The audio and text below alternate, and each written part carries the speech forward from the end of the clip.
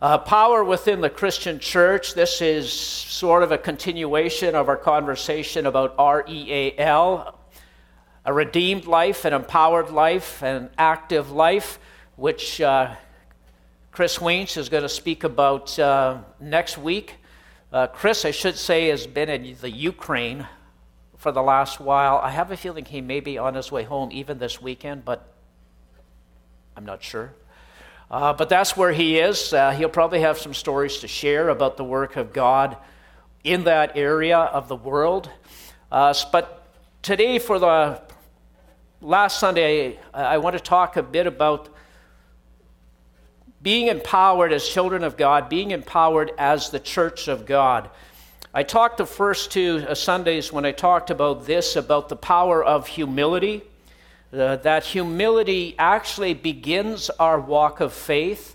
Humility brings us to God, acknowledges Him as God, acknowledges that we are imperfect, sinful people, and that we need to humble ourselves to even begin a Christian walk. And not only is that how we begin our walk, the New Testament would say that our life is to be characterized by humility. That is how we live, that is how we relate to one another. The Bible, Paul would say to think of others before yourself.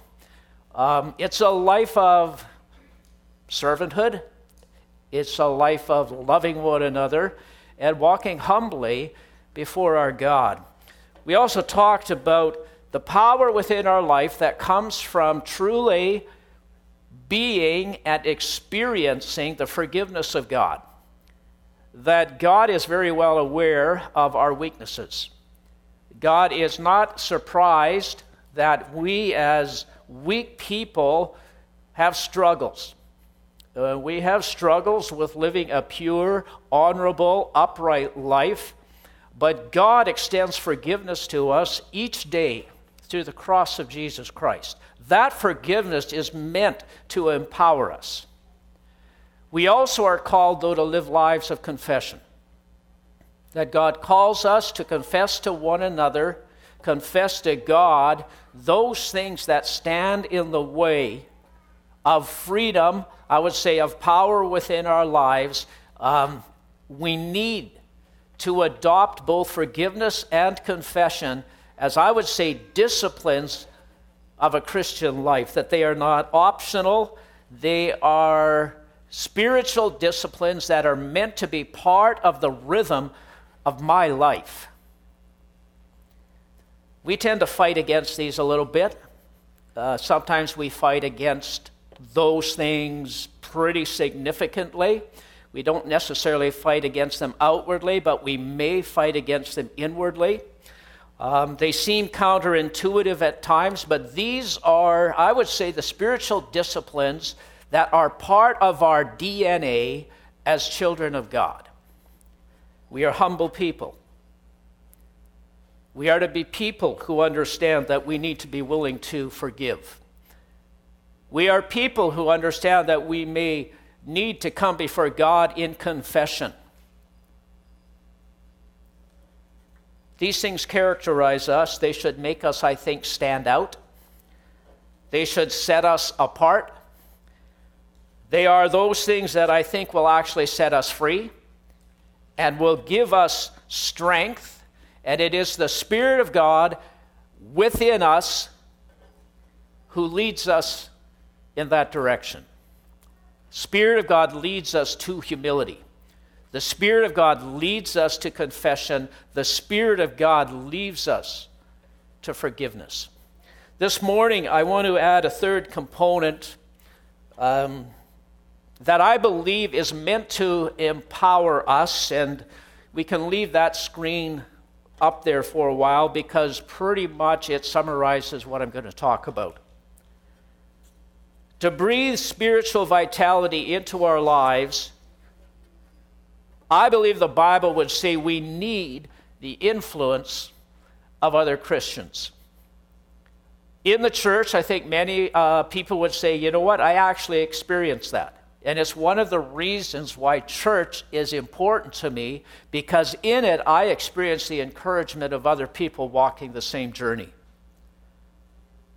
But there are also people in the church who are searching for that, who kind of understand that we talk about who we are in family kind of language, but who probably feel, I wish I could experience that a little more directly.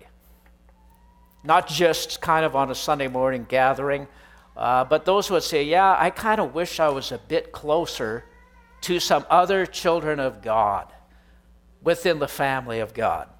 And I think there are those within the church who actually intentionally avoid that they are quite happy actually to come and go, to not necessarily get involved in the lives of other people, and so they sort of have intentionally maybe stationed themselves at the margins of the church. They might say, well, I'm close enough to sort of identify with the church, but far enough away to actually really be impacted by it or involved in it. I'm kind of a cautious observer from the sidelines. Some people, lately a lot has been written about the church, and maybe there's always been lots written about the church, but talking about the church within a society that seems to be increasingly individualistic, that pretty much, even within the church, you can find lots of us who are too me-focused, where life really is about me, maybe my family, but a little bit arm's length when it comes to truly living within the context of family within the church of God. I think the mindset of individualism, which is, I think, true. I think it's a reality of our culture.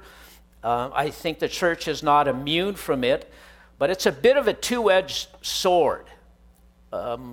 Individualism, you might say there's some comfort in that because it's sort of just kind of me and the little group of people that maybe are part of my family. But it's also, I would say, the tyranny of individualism, that all of a sudden when you look at your life, you can say, oh my goodness, we are really cut off from way too many people. And there probably are people who would say, you know what, I would actually like to be more engaged with others who share this faith and who walk this journey. I think it's difficult to walk the Christian faith in isolation. People may argue with me. They would say, well, I think I'm doing it. I'm not really part of church, but I still hold on to faith. I think that's a very difficult journey. And I think very often individualism can lead to a sense of isolation. Isolation, I think, can lead and breed doubt about the faith that we share. Isolation, I think, can breed skepticism and even cynicism about the church. And I would say the Bible would say to us that we are not meant to live this life of faith apart from other people or apart from His church. If I was to describe God's intention for us throughout the Bible, whether it's in the Old Testament context or the New, that we are actually set aside to be His holy nation, or you might say His holy people. In the Old Testament, that really was a description of the nation of Israel, and we know from reading the Old Testament, even if you read parts and bits of it, Israel struggled with that. Israel struggled with being a holy people set apart unto God. They constantly found themselves enticed by the nations around them and the lifestyle that their gods seemed to make available for them. The New Testament this concept of a holy nation, I think that's who we are. That's who we are called to be. We are called to be a holy nation, a holy people. We are still called to be set apart for God. And in the New Testament, this holy nation is the church. The holy nation is not a bunch of individuals seeking to sort of make their way within their own understanding of faith. We are called to be God's people within the context of the church. People who acknowledge God, people who acknowledge and accept Jesus as Lord and Savior, people who seek to live pure and honorable lives. We are increasingly, I think, living within a culture, within a world that doesn't even anymore understand the Christian message. Well, many actually don't care about the Christian message, and others are quite happy simply to reject it. And so I think increasingly the church needs to be the church, that we need each other to walk this journey. The Bible says we are to be in the world, but not of it. It is not an easy assignment. It requires, I believe, the love, the encouragement, the prayers of a life lived within the context of the church. Once you get past the Gospels, Matthew, Mark, Luke, and John, we open our New Testament and there they are. For most of my Christian life, I thought they were there because they were written first. They weren't. They were some of the latest writings. Once you get past the Gospels, you start reading the writings of Paul. Most of Paul's writings are directly to groups of people. There's a few where he may address Timothy or he may address some other leaders in the church.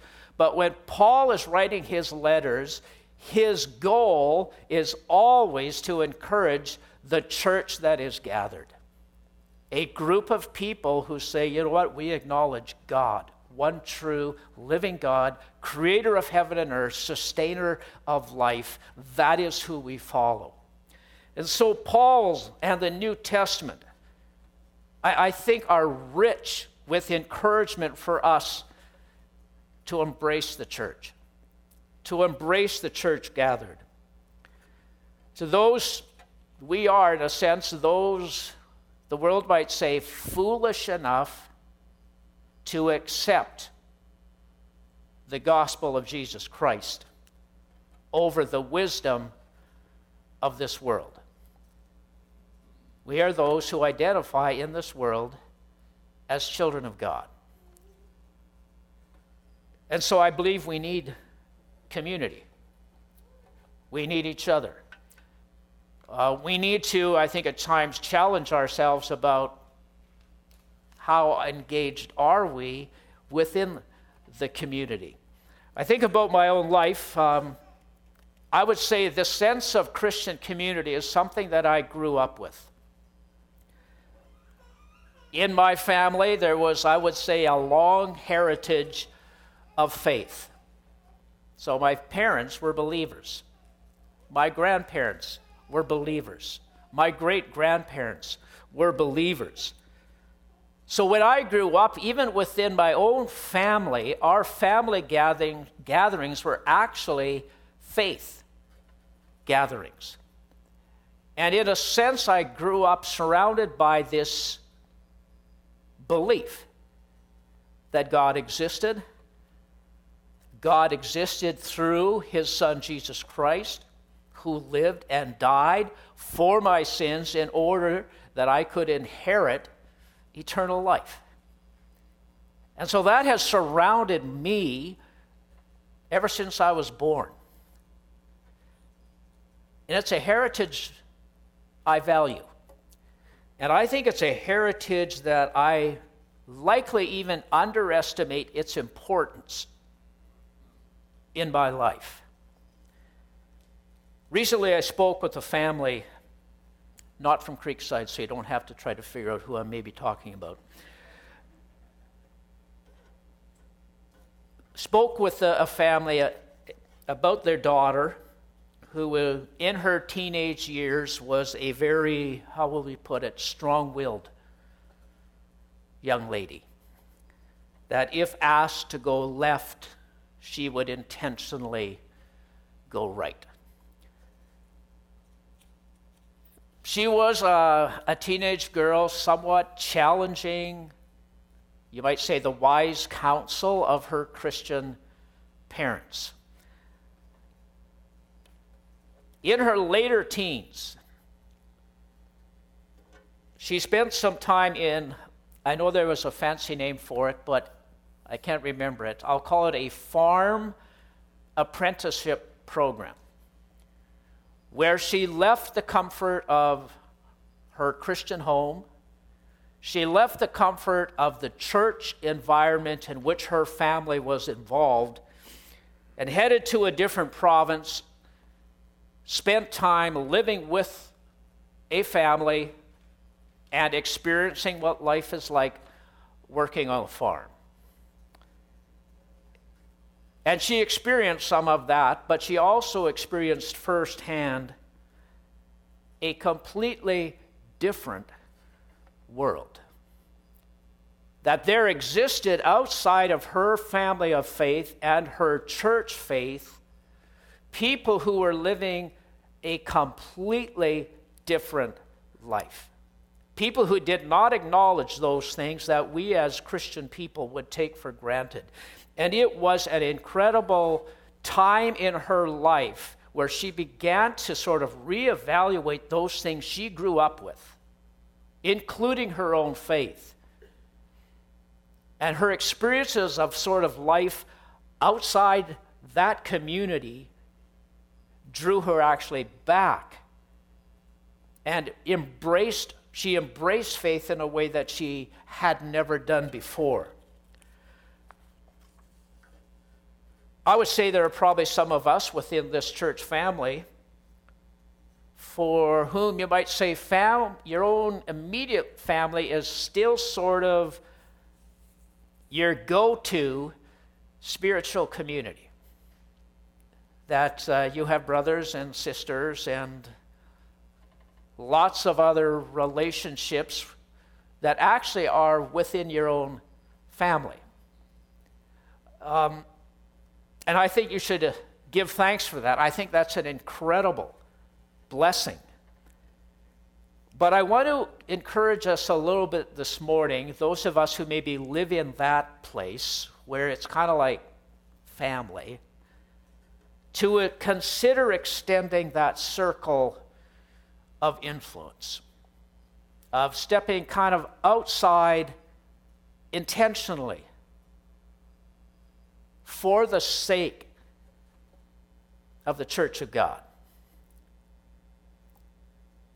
I thought about, last week and this week a little bit about those within our own church who are actually maybe thousands of miles away from family. What about those whose family's history is not a legacy of shared faith? What about those whose faith has maybe even severed family ties? That their identification with God, with the church, has actually caused to ostracize them from family. Who is called to support, to love, to encourage, to pray for those people?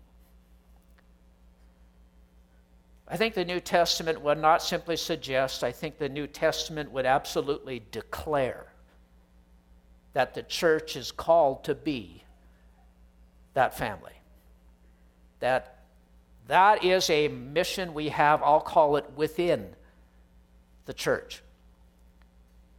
So I have just a few questions I'm going to leave us with, and they're as much to me as they are to anybody else. Question number one, who do you know who has either recently or maybe years ago, distanced themselves from the church. And I ask you even to think about that for a few seconds, and if you've got something to write with. If God brings a name into your mind, He does for me, jot it down.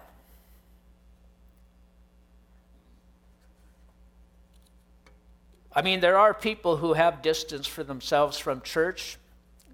Some of them could probably give you very legitimate reasons. They say, this happened,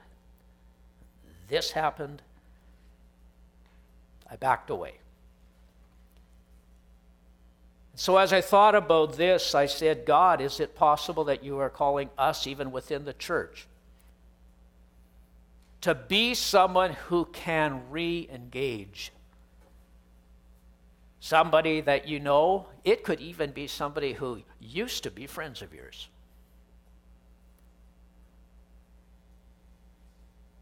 And I don't necessarily mean, well, get them into church. That's not what I'm talking about. But I am talking about get them in your home. Get them in your home, invite them for supper, and just visit.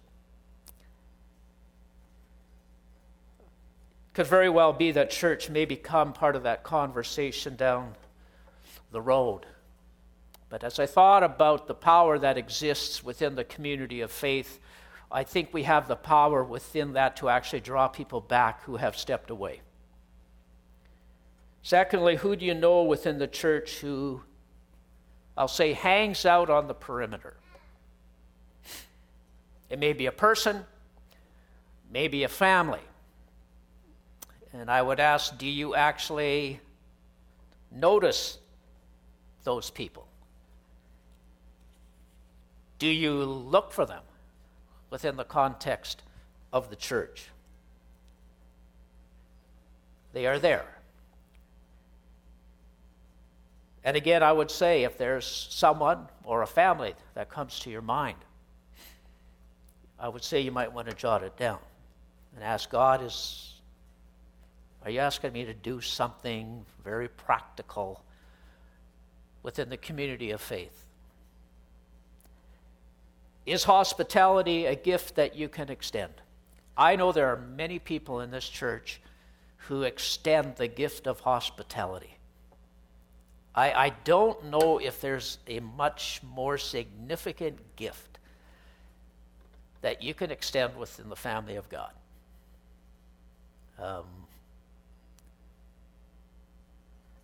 I went through a process last week where when I say they, I mean the MB conference, asked me a lot of questions within a process called credentialing.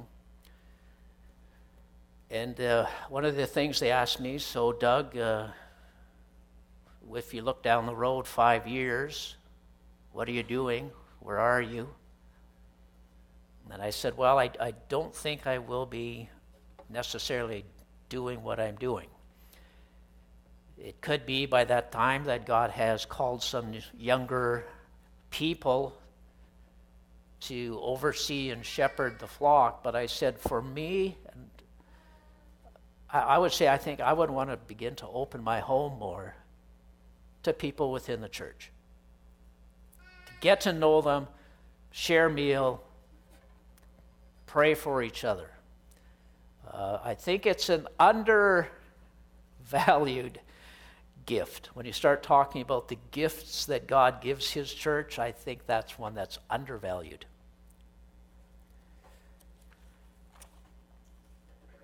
Between now and Christmas, I'm going to just sort of throw this out there. And I think I don't know if you can even read that.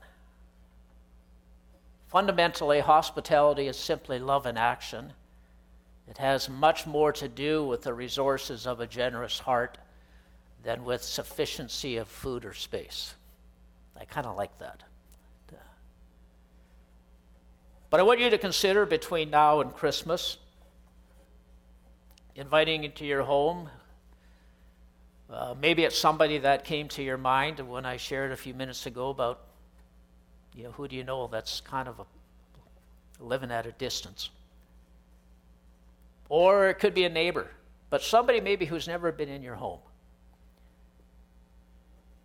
If that seems like a terrifying idea, and I think to some people it actually is, I would say don't in any way, shape, or form feel pressured or guilted that somehow you're supposed to do that.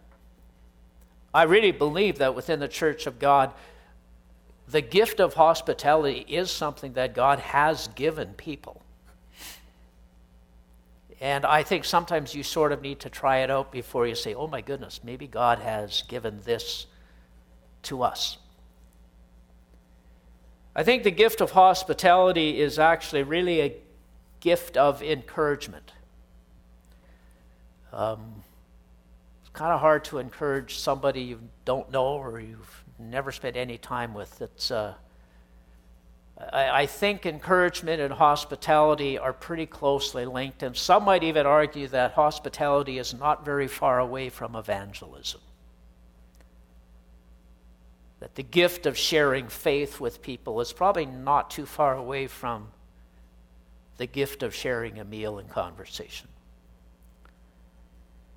I want to end this morning with a passage from Romans.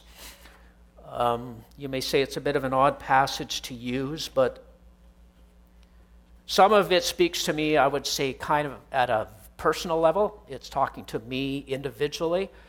But the context of it is always, when I was reading it, it talks about us. It talks about that, who we are and what we do as a church. It's in kind of like, Paul would say, body language. Romans 12, verses about 3 to 13. In His grace, God has given us different gifts for doing certain things well. So if God has given you the ability to prophesy, speak out with as much faith as God has given you. If your gift is serving others, serve them well. If you are a teacher, teach well. If your gift is to encourage others, be encouraging. If it is giving, give generously. If God has given you leadership ability, take the responsibility seriously. And if you have a gift for showing kindness to others, do it gladly. I found that one a bit funny. Shouldn't we all have that? Like some of us are excused from being kind?